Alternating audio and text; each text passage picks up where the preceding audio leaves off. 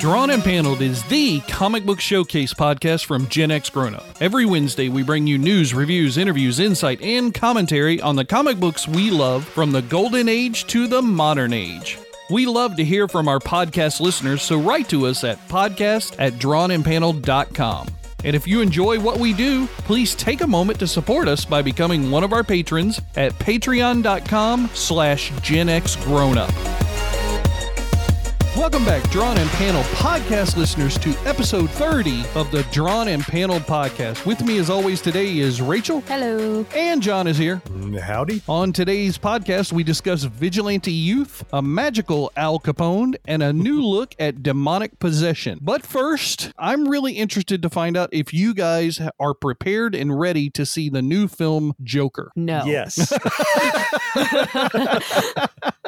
We're in different camps then. So, Rachel, why are you not prepared for this film? Okay, so my favorite thing about the Joker is that you have no idea where he comes from or why he does what he does. Even in Killing Joke, they do this whole movie where they're just talking about his sad backstory, and at the end he's like, that probably didn't happen. Right, yeah, exactly. And I like that about him. It made him scarier for me because you don't know why he does these things. Yes, you do, because he fell in a vat of junk.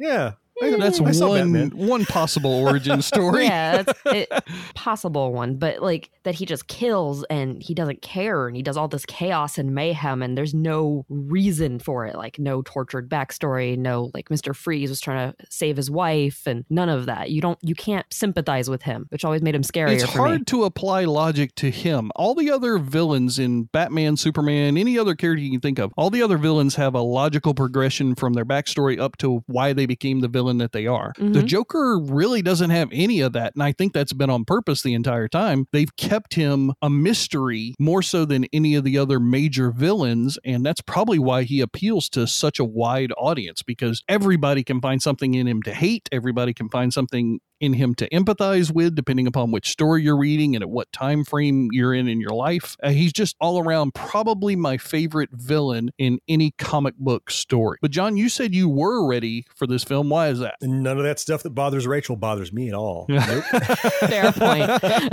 No, I only know what I know about him, but the only reason he's mysterious to me is because I haven't read any more about him. So I didn't know that his backstory is supposed to be this super, shrouded thing. I just know what I've seen so far. And being someone who enjoys good film, what I've seen so far of the Joker looks like a compelling story. Frankly, it doesn't need to be the Joker necessarily, but the fact that it is gives it kind of a framing, if you will. Mm-hmm. But I just read the other day that it got shown at the Venice Film Festival a few weeks back. Yeah. And it got an 8-minute standing ovation. Dang. Whoa. 8 minutes? Like people stood on their feet for 8 minutes and clapped? Woo, woo, Rachel was wrong. Woo, everybody's screaming. Yeah. Okay, I never said it was going to be a bad movie. I just said I wasn't prepared and excited to watch it. Yeah. So Wow. I'm actually excited for it. And it's something also on the heels of that. Another article that I read, because, the news feeds work. You read something and all of a sudden more news about like that starts 20 fill up other your things feed. pop up for you. Yeah. Yeah. And and kind of a timely thing is, so the premise of the Joker movie is that here's this guy that's bullied and picked on and marginalized by society, and he snaps and turns against society. And people are saying that's kind of on the nose and tone deaf in the current environment we have in the United States. And I'm like, kind of is, isn't it? Yeah. Yeah. Yeah. But that's what makes it so real and powerful, too. That's what art is. It's a mirror of society. Which is currently depressing. That whole turn against society, you see that in every generation. It just happens in a different way, right? Like in the 60s, it was the flower child free love movement, right? Right. And then We all in burned the our bras. 70s, That's it right. was disco counterculture and everything that fed off of that. The 80s was the Gordon Gekko greed movement, which was kind of in society, but then you also had the young kids, like half of them were yuppies and the other half of them hated yuppies. And it's just gone on from there and there. Whatever. Today. Gag me with a spoon. Right? Oh, No, John does not need to do Valley voice ever again. As if. Yeah, we can retire that. Put that in the cabinet. Done with that one. All right, moving on. Well, so the Joker, like you said, it emblemizes everything going on in our current society. So, I mean, it looks to me like it's going to be a great film. I think Phoenix is going to be awesome in the role. I don't think they could have chosen a better person to inhabit what they wanted to create on screen. I mean, he's kind of the darling of cinema. Everything he does, he just throws himself into, and like the camera loves him, the screen loves him, and he just turns into whatever the hell he wants to. Like, just how creepy is that one scene where he's dancing around in his tighty whities, which are not tied at all in the scene. They're baggy whities. Yeah. Yeah, he looks like he's all scrawny and thin and malnourished. Ever. He lost like 50 pounds to play the role. Did he really? And he was already a small guy. Yeah. I mean, he's probably going to be up there with Heath Ledger and Cinema Jokers as some of the best ones, but people are projecting that already. He might pass him. I don't like giving him a backstory. That's the only problem I have. That's it. I have no other problems with the movie at all, just the whole story. Well, the nice thing is at least they've said this is not part of DCU canon, so it won't be a backstory that will be part of any of the other DC Universe mythos. So then Rachel can sleep at night. That's good. That's wonderful. It's basically like a what if comic. Yeah, and I've even heard, John, I think you and I were talking about this, that somebody said that maybe this will turn out to be that he's the person that inspires the Joker that comes later, and that's the Joker we all know and love. I thought you and I were talking about that, maybe at Dragon Con or somewhere, but maybe it was just a fevered dream that I have while I was... It must have been. Oh, you dream about talking to John. Oh. Who doesn't? That's why we do this podcast. Well, I have 30 minutes or less to meet Lois, so I think I'll hop over to Metropolis Stadium now as Superman. Don't you know that you're a grown-up? Hey there, Drawn and Paneled podcast listener. I want to take just a second to tell you about something you didn't know you were missing. I'm John, and along with Mo, hey everybody, and George, hey, how's it going, guys? We are Gen X Grown Up. Gen X Grown Up is a website, YouTube channel, and audio podcast by and for Generation Xers, kids of the late 70s and early 80s who may have grown older but have refused to grow up. Every week on our podcast, we cover media, games, tech, toys, comics, games, and pop culture of yesterday and today through the eyes of guys who grew up loving that stuff. And every other week, we do a backtrack where we pick a single nostalgic topic from our youth and dig in deep. You can find us anywhere you listen to your podcasts, or find us right on our website at genxgrownup.com. If you're a Generation Xer or know someone who is, I hope you'll check out Gen X Grown Up. Your dinner cannot just be french fries. Basically, life sucks as a grown-up. Okay, let's get to some other news. I have stuff about a new Batman. A new Batman? What, yeah. Other than Bruce Wayne? A brand new Batman coming out in 2020. They are talking about making a black Batman. They're not saying who it's going to be or what the heck's going to happen to Bruce Wayne, but... Wow, now, is this in the comics or is this in one of the TV shows or movies? It's going to be comics. Really? Okay. All right, so they're going to recast kind of like they did back in the day with Iron Man. You know, they recast him, and Captain America, of course, we know, was recast several different times. So Bruce Wayne being recast. I mean, and Nightwing's been Batman for a bit. He has. I mean, it's happened before, but they're either talking about, well, they're saying it could be someone new, or it could be Luke Fox, Lucius's son, or David Zavimbe might inherit it. I don't know who that is. He was a pilot and a former Batwing. Okay. I mean, I'm wondering what the heck they're going to do to Bruce Wayne. Well, I mean, he could retire. You know, he's got money, so he's okay there. Yeah, but even like Batman Beyond, he still did stuff. He doesn't seem like the retiring type, no, does he could get sucked into a different portal. I mean, that whole Batman Dark Metal series and everything was things of different realms where people were being sucked in and out of these different voids and hell and this and the other. So we got the Batman Who Laughs, which is a new series from DC that's really popular right now. Yeah, I've seen a bunch of cool cosplays of that. Yeah, oh yeah. That's the easiest one. People recognize that one right away. Mm-hmm. You know, maybe he goes up to live with Nick Fury up on the space station with the transforming guy. Oh, that's Marvel. It's different universe. Maybe not. I like that you have the biggest question. I mean, I don't think it matters whether it's a black Batman or a female Batman or whatever. The biggest question is, where the hell is Bruce Wayne that he's letting somebody else be Batman? Because he normally doesn't do that unless he's dying. Yeah. Maybe he's not going to let somebody else do it. Maybe somebody like abducts him and takes over the role. Good luck. Could be. I mean, there are also rumors that it could be Black Lightning taking up the mantle. Really? Yeah, because they've done work together in The Outsiders. Okay. So it's a rumor. DC has confirmed almost nothing other than a new Batman might happen in 2020.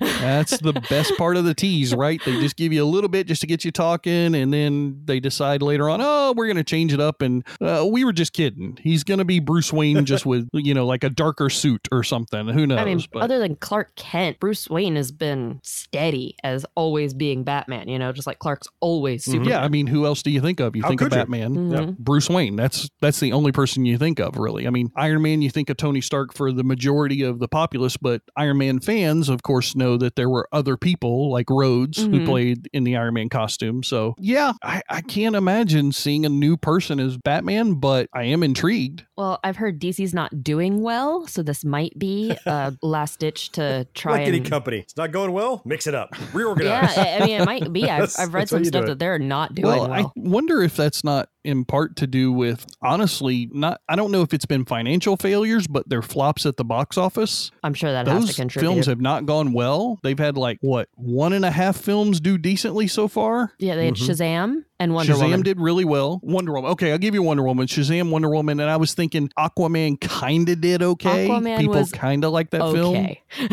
Yeah. Aquaman did well at the box office because Jason Momoa is a thirst trap. That's the only reason. Yes, he is. The ladies went and saw it 3 times, and I saw it once. Yeah, that's why he did well. My cousin, who knows nothing about comics, saw it 3 times, I believe. So let's go see that movie again. Yeah. Let's go. Oh, okay. What's his name again? Doesn't matter. He's Aquaman. And, I mean, I will give him credit. He managed to make the classic Aquaman suit and not look completely stupid. Yeah, well, that's true. Jason Momoa did a really fine job of filling out that costume. What do you think, Rachel? Did Jason Momoa do a fine job of filling out that costume? He did an excellent job. Excellent job. So there you go. Justified, Joe. Rachel, I want to ask you, what is this article that you sent to me that's got Marvel with a puzzle piece and it's mysterious murder as the headline or something? I don't know if they're doing a murder mystery dinner party in Marvel now, or what the hell is going on? Well, not to be one-upped by Black Batman, Marvel is killing somebody off. They're not telling you who, though. So the picture is the Fantastic Four, Iron Man, Captain Marvel, Black Panther, and Jane Foster, all in the morgue, standing around a body under a white sheet. Yeah, and the person that's laying underneath the sheet, they have really pale white feet, not death pale, like you lost all the color in your skin, but almost like it was a character trait of whoever that was. So Silver Surfer, maybe? That's what I was thinking, given the Fantastic Four being there. But then they released this other image, which is this celestial background with some creepy eyes, and then a completely whited out figure holding a sword. Yeah, it kind of looks like He-Man. That's what I was just thinking, right? Yeah. It looks like He-Man. I will kill someone from Marvel. I already killed Superman in that one issue we did together, so why not? Like a rag doll. And the poster's like, a mysterious murder. Can you solve the puzzle before the heroes of the Marvel Universe? So they're doing, it seems kind of like a murder mystery thing, which could be real cool, but I have no idea what's going on. Well, and it looks like, is it due to either start or finish on December 26th of this year? I believe that's what the little jigsaw puzzle piece. That's probably a start. That's got to be the start date of the whole mystery, right? Yeah. And I'm wondering, because I'm trying to think of who's worked with all of these people. Yeah, I'm curious to see how it's going to go, because Marvel's had some big stuff these past few years. They did Battle World, they did Civil War again. I mean, I'm wondering who they're going to kill. And Marvel tends to kill people fairly permanently, more than DC does. Right. So as permanent as you can in the comic book world. Yeah, it's very much like the soap opera world, right? It's like, oh, that wasn't me. That was my identical twin from another dimension. And, you killed them. Ha, ha, ha. And you move on. So while I'm looking at Ben Grimm here on this Fantastic Four thing, can I just quickly ask if you guys saw the artwork where the Hulk punched him in the face and got to see what's under the rocks? Did you guys see that in the news recently? No, I hadn't seen that one. Tell me about that. Oh my goodness. Okay, I'm just hijacking Rachel's What's Happening segment. But so there's this article that came out. I don't know, it's some comic book apparently, but the Hulk and the Thing were throwing down, and the Hulk was beating the living crap out of Ben Grimm and knocked blocks off of him, like tore off rock from him and showed what's under the rock, and it was becomes basically like bubble gummy, muscly, like you can't unsee it. Well, yeah, it's like ripping your own skin off. Those rocks are his epidermis. But like that shouldn't come off. And apparently, like they said, they had never showed what's under there. I always just thought he was solid rock. It shouldn't come off, but if the Hulk punches the Hulk you, trust me, stuff's coming off. Stuff's flying. And it's really creepy. Like there's a part of his leg, but mostly like the side of his face and cheek and jaw are all like down to muscly kind of. Which, I mean, I've seen done before, but not for the thing. Right. Yeah. But that's going to inspire some awesome fan art at some of these conventions coming up in the next year, I bet. Yeah, that should be cool. Where did you see that at, John? Oh, the same thing. Like, so you got me reading comic book news and it starts popping up in my feed. And so that was one of the things that I wanted to ask you guys about if you had seen. But if you haven't seen it, like just so you know, you can't unsee it. So just make sure you want to see what's under his rocks. But it's pretty brutal and it's pretty good art. Well, since you hijacked the segment, you know you're going to have to provide us a link that we can put in the show notes now. So I think I can do now that. You have a job. I can do that. I can handle it. Well, one last little bit of, I hate to say it, but very sad news. We lost someone in the comics world just a couple of days ago as we record this podcast. Lee Salem, who is probably known as the world's most influential newspaper comics editor, died at the age of 73. This is a guy who signed up Calvin and Hobbes, Cul-de-sac, for better or for worse. He discovered the Boondocks and Kathy. He guided Doonesbury, Foxtrot, and The Far Side. I mean, this guy had his hands in every major newspaper comic that you can think of as we were growing up, John, and Rachel, even as you were growing up. My dad always bought the big Calvin and Hobbes collection books, and I read the crap out of those. I still have a whole bunch of them. John, what about you? Definitely have. I still have them in the bathroom. You read them when you're in there. Right. If you forgot your phone, you've always got Calvin and Hobbes there. So it can help you pass the time. If you forgot your phone. Back in the day, before there was a phone. We had to read Don't act like you don't take your phone to the bathroom. I'm just saying if you don't have your phone in the bathroom. I'm just saying, you know, it just shows the time that we live in, right? I remember back when you kept a library in your bathroom as opposed to the cell phone. Right. I'm going to read those so many times. But yeah, I mean, just think about that. Calvin and Hobbes alone, I mean, the fact that he signed that up and what it has become now even, I mean, it's on the back of every redneck pickup truck in America. I mean, unauthorized, I might add.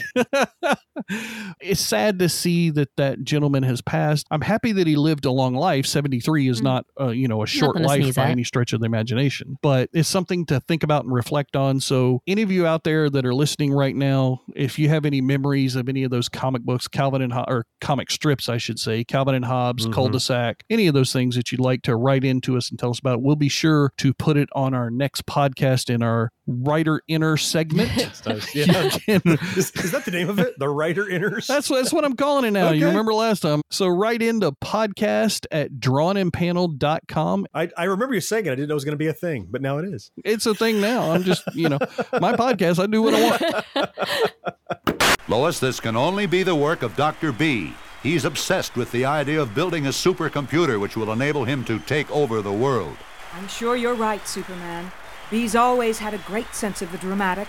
Oh, where is Clark? He's missing the whole story.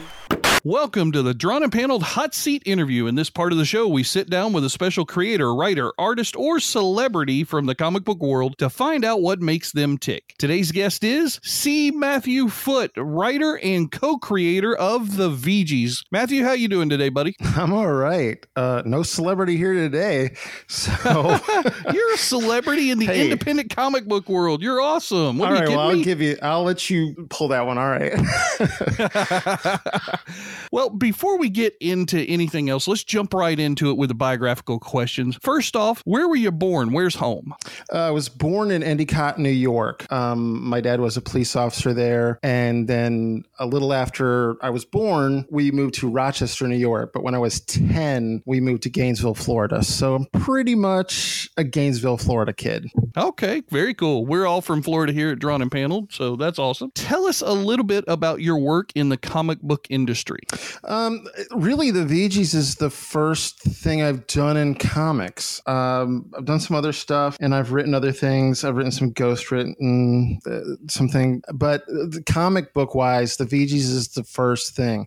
And I've always loved comics, but as far as creating them and working in them, that's really the first thing. That's still a pretty cool book to start out with for your first effort. We love it. We've read issue number 1.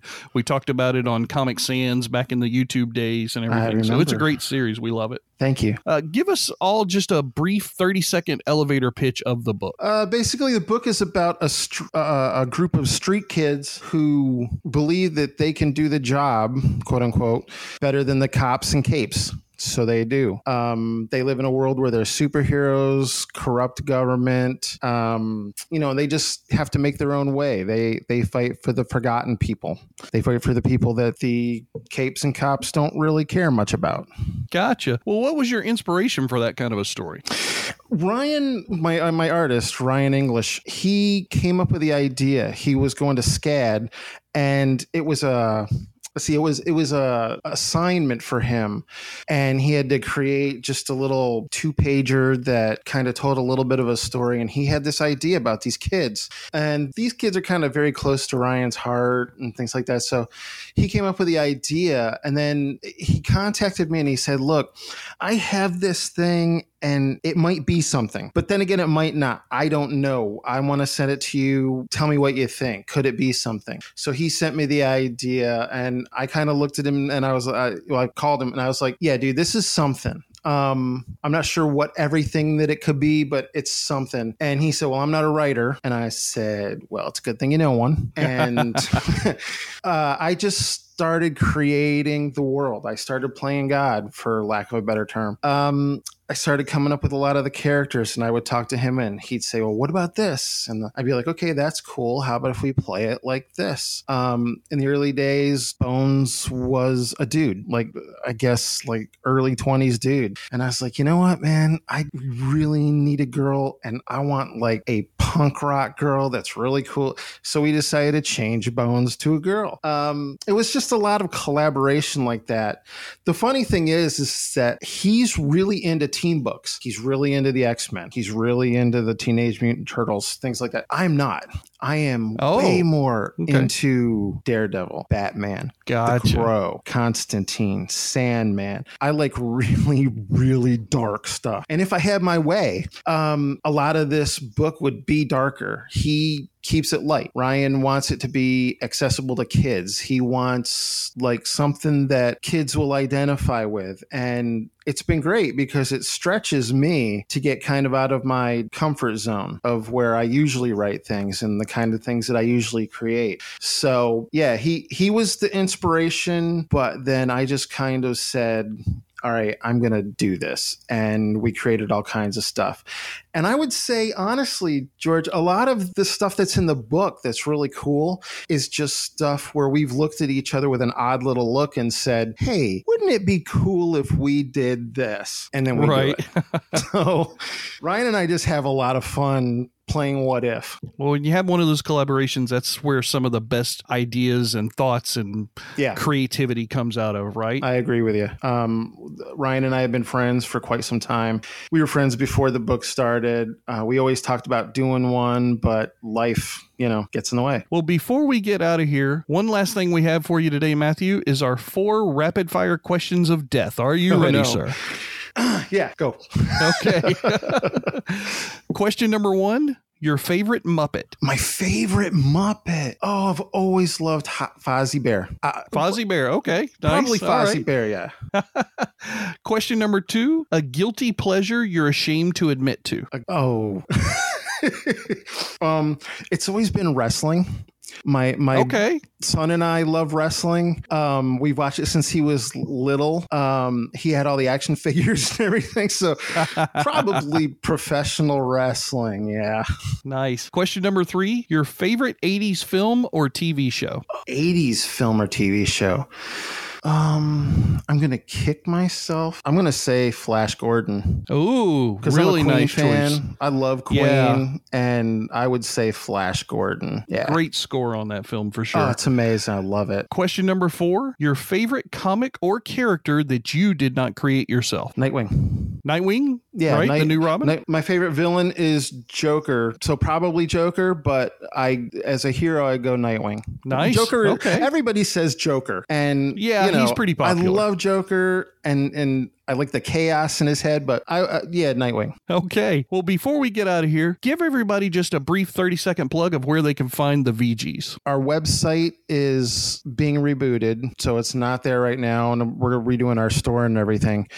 For now, you can get it at the VGs.BigTartell.com. Okay. So and we have a couple stores around Florida where you can pick it up. Nice. Well, Matthew, thank you so much for joining us here today. Thanks for having me, man. It was really cool. We'll be back right after this. Okay, Lois, I'm off to check on B's recent whereabouts and his activities. I'll talk to you later. Almost immediately after Superman's departure, Clark Kent appears on the scene. What happened? Ladies and gentlemen, it's time now to dive into the Drawn and Paneled Roundtable segment. Up first is the book we were just talking about with Matthew Foote, VGs, issue number 2, obviously written by Matthew Foote and art by Ryan Inglis. Basically, the cops are incompetent and the supers don't care, so it's up to these 5 teens to look after their own neighborhood. Sean meets the VGs and tries to deal with the life-changing events of issue number 1 in this self-published title. That's what I was about to ask. I was going to say, who publishes this? But I seem to recall, like, nobody yet, right? No, it's just Matthew and Ryan are doing this one. I met Matthew and Ryan about 2 years ago at Infinity Con in Lake City. The book is really fun. I've really enjoyed it the whole time. And I know that it's got a different spin on some of the tropes that we normally see that are happening now with the supers are destroying our town. We need to do our own thing because the supers suck and they don't care about our buildings getting knocked down and people getting hurt. They're just there to destroy a bad guy. But this one's kind of a different take with the 5 little group of guys. I don't know if either of you read issues 0 or 1, but they specifically built them around archetypes from video games. So there's like the tank guy, and there's the skater guy who's the technician, and then there's the leader and the girl who's the badass fighter, you know. So it's pretty fun. I really enjoy it. I don't know. Rachel, what did you think? I liked it a lot. Really, I did. Because I like the comics that talk about the damage superheroes do when they save the city, you know? Right. One thing I did like about this comic was it was a different take, that the superheroes aren't stupid or evil. They just have It's no kind of concept of the little almost. guy. Yeah. You don't register on their radar. It's not the extreme of The Boys, right? No, the nothing like new that. Amazon series or anything like that. It's like, I must save the world, so this building's going to have to go. At all costs. I do At all like how costs. there's some emotional consequences to the things that happen, because in issue number 1, obviously their friend, the police captain guy, he gets killed while trying to save a little boy because 2 supers, a super and a villain, are fighting and debris is falling everywhere, and he saves the child but loses his own life. But I don't know. It's just, I want them to be able to publish these things in a faster format. It's just that they can't because it's not part of a publishing company. So they're doing this all themselves, and that's a much harder road to go Now down. that brings I'm up sure. the question. So how far apart are these books in release then? Like 6 months, Really? roughly. Oh, boy. Yeah, because they're having to go through like the campaign stuff, right? They're having to go through for each Kickstarter, issue. Indiegogo. Yeah, because they're doing this as their side get thing, it. I right? get it. They it's not cheap, and it takes roughly most Kickstarters, Indiegogo backings for an individual comic book usually have goals of like 3,000 to 5,000. Yep. So imagine if you were footing that bill yourself. Yeah. On a gamble. No, I get it. Yeah. Exactly. So, but it's a good series for me so far. John, what do you think about it? I thought it was kind of cool middle ground between, like you said, George, the boys, but also, as Rachel was saying, you get to see what damage the supers are doing, but they're not malevolent supers. I like the art style, but I'll tell you, so like the drawing, whatever you call it, the inking or the penciling or whatever, the artwork, I guess. The penciler, Ryan the does. artist, yep. Yeah, but the black and white doesn't really do it for me. I don't know if it's just, in this day and age, when I see black and white, it's an art piece, and I think this begs to be more vibrant. So I would rather see it. Sure. And maybe that's a side effect of the fact that, they're running on a shoestring budget, they're self-publishing, but I would love to see these more fleshed out. They would come to life better for me, I think, if it was in color. Well, I think that's true that it's part of the shoestring budget, because like Teenage Mutant Ninja Turtles, Was huge black and white. franchise Yep. that it is, Yeah. it had to start off as black and white, and even on very cheap paper because they couldn't afford anything else since Yeah. they were doing it themselves Yeah, I back then. I imagine pitching that. It's going to be turtles. who get in radioactive Yeah, right. thing, get raised by a rat, named after Renaissance painters who like pizza. I'm in. But the VGs, the thing I like the most about it, John, do you remember, I've talked about it often on some of our other podcasts, but do you remember the Star Trek Next Generation episode Lower Decks? Of course. Yep. That's what these type of comic book stories about the supers, you know, what their wanton destruction does to their world outside of, Yeah. you know, Superman's view. It's like, let's spend some time talking to the peripheral characters. Yeah. Exactly. That's what they remind me of. And that episode was so great. And I remember you did a YouTube video a while back on Gen X Grown Up that the new Star Trek series, wasn't there going to be a Lower Decks series? There is. That's the animated comedy series called Lower Oh, Decks. that's gonna be awesome. That's right. Animated comedy series. Yeah. Yeah. Apparently it's looking So really that's why I good. love this stuff. Yeah. I mean, it's that kind of a feel. It's like, you know, you're getting the flavor of everything that's not just in your face with superheroes and supervillains. It's all the people underneath and what they have to deal with the fallout and the aftermath. I like the art personally, even with the no color. Like, I'm cool with that. I guess I'm just more like artsy than John is, but that's just, yeah, that's okay. Gag me with a spoon. Okay, we're not going back to that. No, we retired that. No. My favorite part of the comic was when that superhero goes to see Sean and is like, oh, well, your dad was a hero. And I was like, wow, he has no concept at all of what he's done. Yeah, no, and the kid like takes that medal Yeah. and throws it at him and everything, and I'm like, yeah, that guy who it was through his fighting that my father just died. Yeah, I'm gonna try and kill his super ass right there on the spot. I mean, that's just some crazy. Why How would you oblivious do that? you have to be? Like, you're not gonna Yeah. comfort that child. Like, it was a nice highlight of how completely out of touch these guys are. Yep. There was more than one time in the dialogue of this that I saw a character go, corpse me, like they're upset about something. And first, are they trying to stay kid friendly? Because I know in that scenario, when they said corpse me, that's not what they're thinking. Probably not. No. They're thinking F me. But more than once, I saw corpse me. Oh no, this has happened. And is that new to the VGs? Are they trying to make this a thing? Or have you heard that somewhere else before? It jumped out at me for some reason. I haven't heard it anywhere else before. I do think it's their Maybe catchphrase so, kind of yep. thing. Obviously, they're working hard to get it to catch on because they do it like 2 or maybe 3 times in know. the dialogue in Yeah. this one, and pretty close together, like on the same page even. The first time I saw it, I'm like, is this something in pop culture I should know already? Or is this a VG's thing? I don't know. Either way, it's kind of good. I might use I it. like it. I really do. I know think it's Matthew and great. Ryan, they're very interested in keeping this very much in the Princess Bride milieu. Like, it appeals to children, but there's also a lot in there Yeah. for adults. It's kind of like a And that's a Battlestar fine Galactica line to walk. frack, isn't it? It's like, Yeah. Yeah. we're going to make our own word. It's just as foul. It just isn't an actual established dirty word. We can just use Children this. Right. can say it in elementary school Exactly. and not That's get right. in trouble. Corpse you. Yeah, corpse you. Corpse me. That's right. And nobody's in trouble. It's fine. Everybody learning from the George Carlin School of Curse Words. Oh, God. Now we move on to Tommy Gun Wizards. A lot less kid friendly. We're moving down the scale here. It's a Dark Horse comic written by Christian Ward, and the art's done by Sammy Cavella and Christian Ward. Wow. Okay. Elliot Ness and his team of untouchables work overtime taking on dangerous criminals that hide in the seedy underbelly of 1930 Chicago. Except in this world, Al Capone isn't dealing in alcohol, but in magic. With Lick, a drug that grants magical powers to anyone who ingests it, mobsters become wizards, ordinary men become monsters, and darker secrets than Ness can imagine lie at the heart of it all. Yeah. So I'll start by saying at the splash page, it says 1931. I'm like, hey, this is the heyday of the Shadow. I'm in. I'm ready. Maybe the Shadow could be here. Of course as you far as I were. know. We all know the movie The Untouchables. We've seen the stories and everything. Elliot Ness, Al Capone, that's part of American culture. That's part of our mythos, right? Yeah, for I sure. like that they do a little like kind of Philip K. Dick, H.P. Lovecraft take on that scenario with this book. I thought they did a nice job of it. One of my favorite parts was at the very beginning of it, in order to introduce you to the team, Yeah. they did kind of that press room roll call where, you know, that one reporter is antagonizing the team and they're, you know, he's calling out a person, but then in little subtext, it's telling you who they are and Yeah. what, like the lady killer who's secretly gay. I'm like, what? Where did that come Oh, from? very Tarantino-esque. Like, let's just throw up a title Yes. card over this guy. Exactly. It's like, gather around It for was really exposition, fun. everyone. Yeah, I like how they slip in some of the lingo too.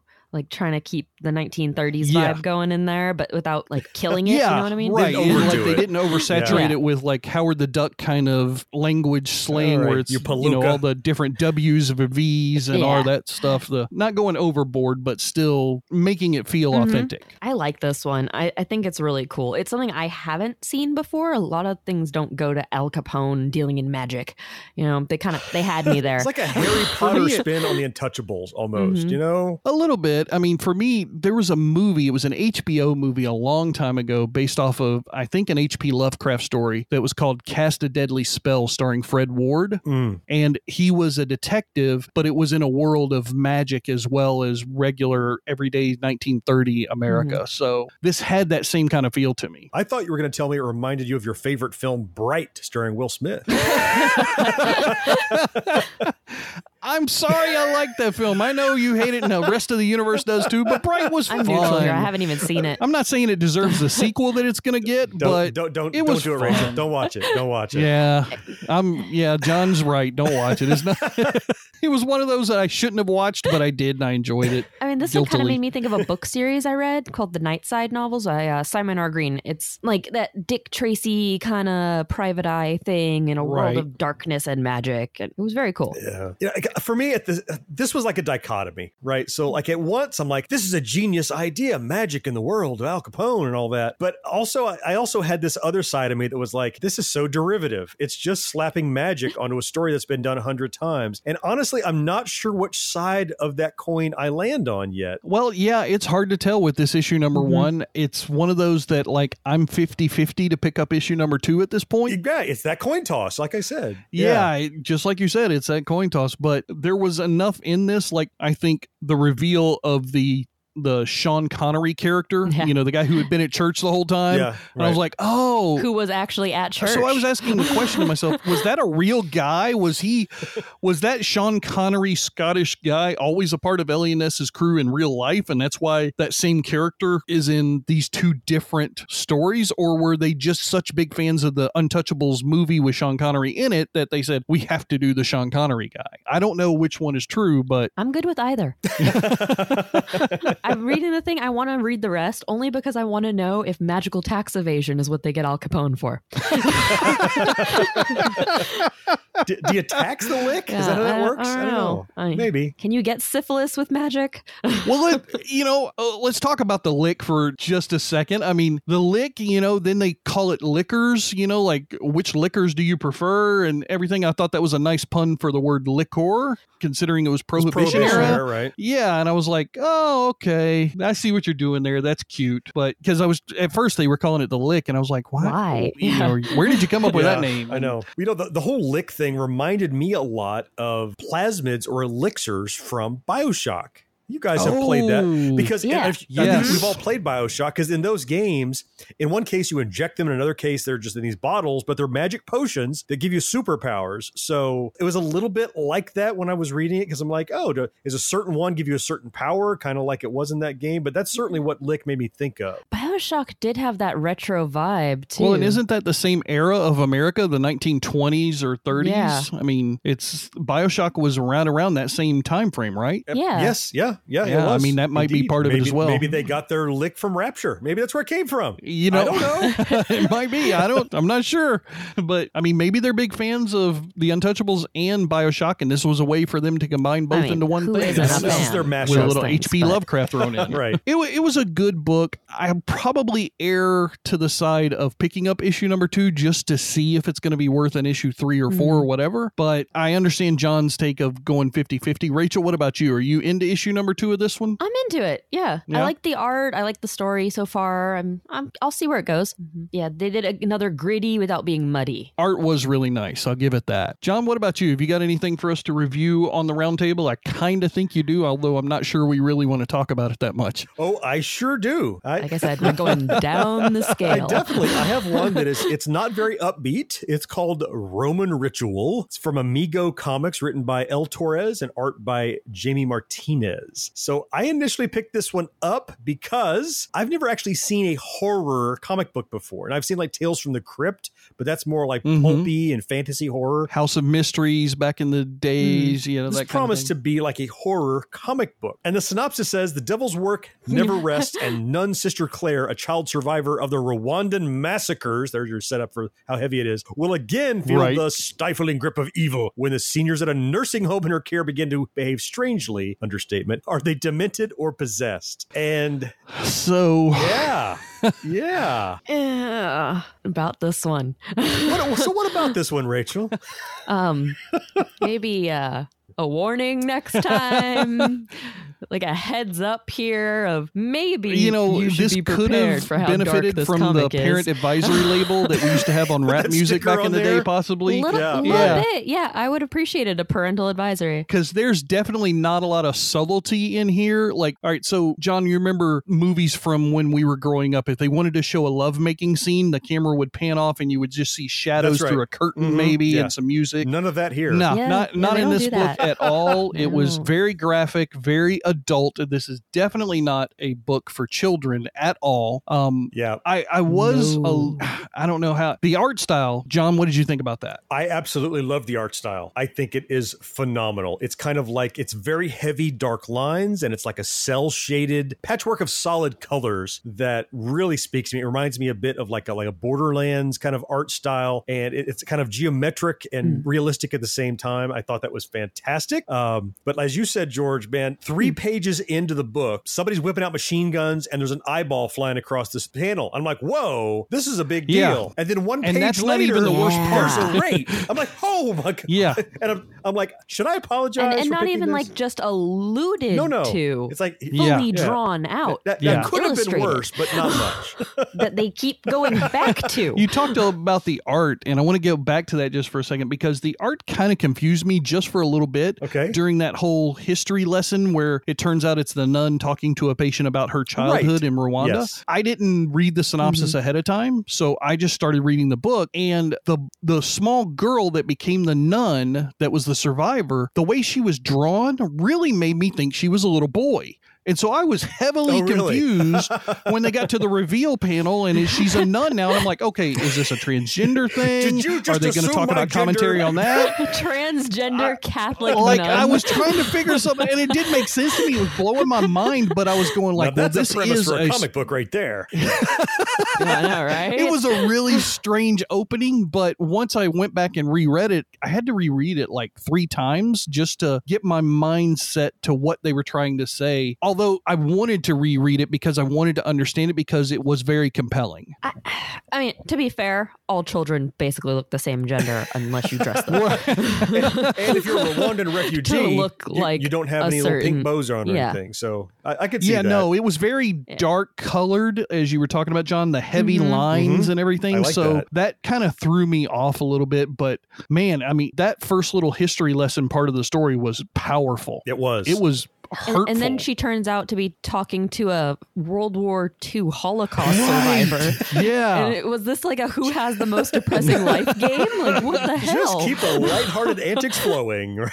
He Yeah. was like, yes, I understand. So we had the machine guns, we had the eyeballs, and finally we got through all that. I'm like, okay, so now where's the horror story coming? And I was ready for a horror story. Not that wasn't enough of a horror story to begin Right, with. but I mean like a typical horror. That was like war horror. That's like horrific things. I'm looking for like this horror, like a horror movie. Yeah. But even though I was waiting for it, I was not ready for Mr. Needlemeyer, For The Exorcist. Right. first patient in this retirement facility, turned into this horrific red-eyed demon monster. Yeah. And I was like, holy crap. Yeah, that's definite possession. It's not people who are going crazy and everything. When your teeth start to change shape, That's I possession. know, right? And I like the whole time they're just like, I wonder what disease that was. That's called a demon. No, that's not a disease.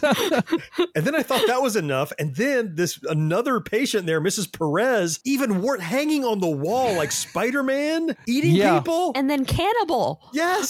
So do you remember that movie that came out a while back with the guy who plays Vision in the Avenger films? And it was all about a new child of Christ being born. Oh, he plays the angel, right? Yeah, he was the angel that had, sacrificed his wings to come down and protect Legion. Oh, there you go. There was that old woman in that diner who did that same kind of move. That's what that panel reminded me of. She's like crawling up in the corner of the ceiling and all freaky looking and everything. I was like, oh, not again.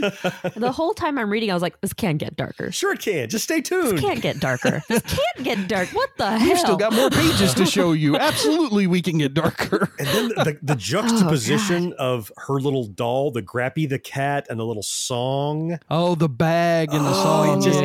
It made it so bonus creepy on top of everything else, and it comes back. Especially from her when childhood. the possessed person was humming the song to her when she came in the room. Yep. And I don't know if anybody else noticed the last panel of this had the font "To Be Continued" written in the same font as The Exorcist, and in fact, it looks like the poster for The Exorcist with the person standing in the light. So I didn't notice the font, but the panel was absolutely straight from the poster. It just looks like The Exorcist. Which was a cool nod, because that's kind of what they're getting at, except it's not a creepy little girl. It's creepy older people. I mean, but it's still demonic possession, Catholic Church. There's going to be a crazy priest that comes out of nowhere that's supposedly going to help them, and the nun who's going to be the primary focal point of the story. I mean, there's a lot going on here. So I subjected you all to this. Yeah. So the same question that you usually ask, George, would you read more of this? What did you think of it? Yeah, I'm going to read issue number 2. Yeah, I am. It was devastating to read this issue, and that's exactly why I'm going to read issue number 2. Anything that affects me that much emotionally, I want to give it a chance to see where it stands, because it's not the type of effect where it's like I'm disgusted by somebody that put something like this into the world. It's like, okay, they have something to say, and I want to figure out what the hell it's going to be. What about you, Rachel? Now that you have a trigger warning,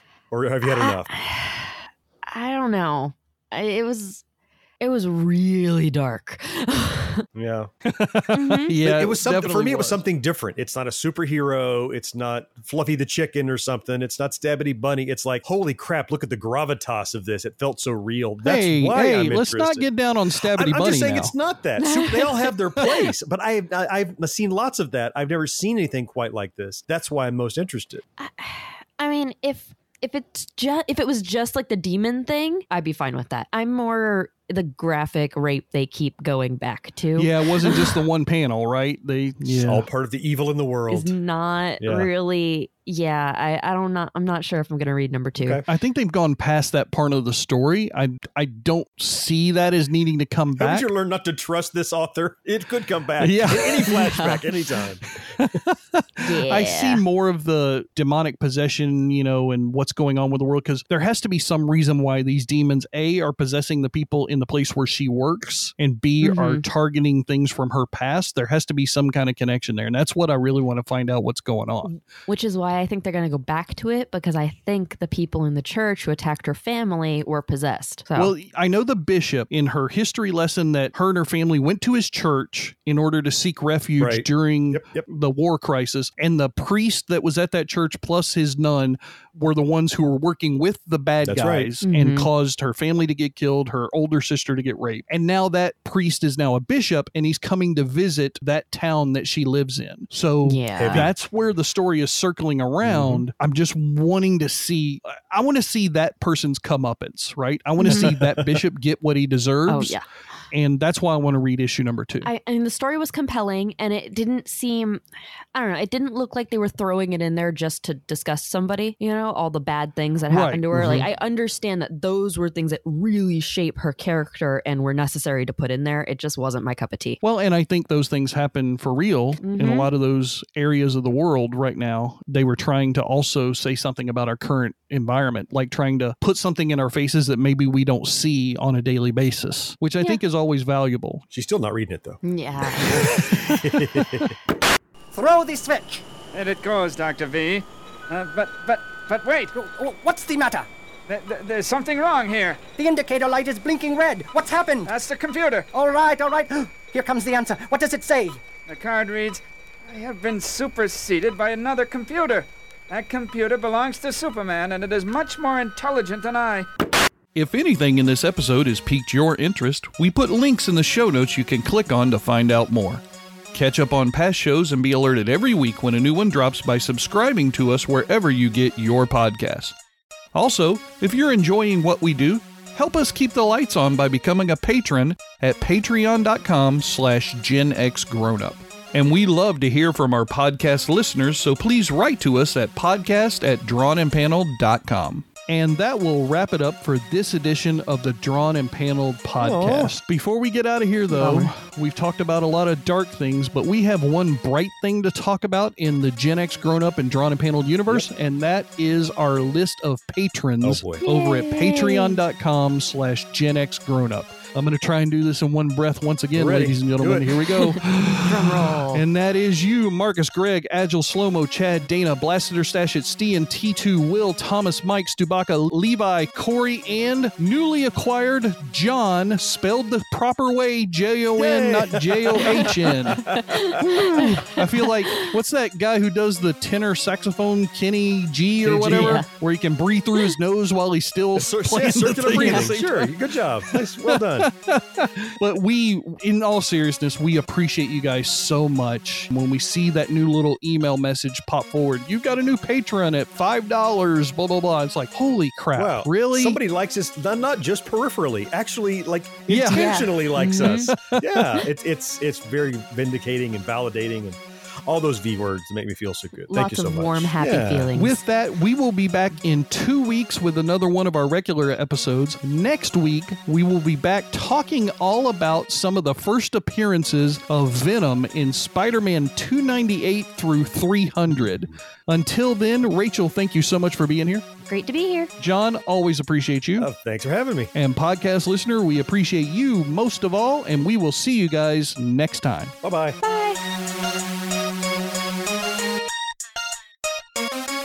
Gen X Grown Up is a member of the Evergreen Podcast family. Learn more at evergreenpodcasts.com. We're also an affiliate of the Geeks Worldwide Radio Network. You can check them out at thegww.com.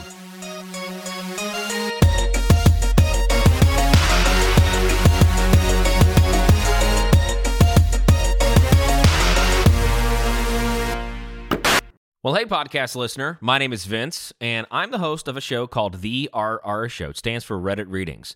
We're going to sit down twice a week, and I'm going to bring you the most entertaining stories from all of the best subreddits that exist online. Things like malicious compliance, petty revenge, hey, lady, I don't work here. Oh, there's so much more. Lots of great stories and things you won't believe. Like the one time this dude was caught in a bathroom with his friend, and he was slapping them because that was the only way that he could actually legitimately help them. A mall cop comes in with a taser. Oh, yeah, the rest is history. It's going to be fun. There's, I don't know, I got like 20 seconds left, so I don't got much more time to tell you another story. But just join me on The RR Show. It's from Evergreen Podcast, produced in partnership with Wessler Media. So The RR Show, wherever you get podcasts, subscribe today. And it's like an adult story time. Let's hang out together. The RR Show. Subscribe today wherever you get your podcasts.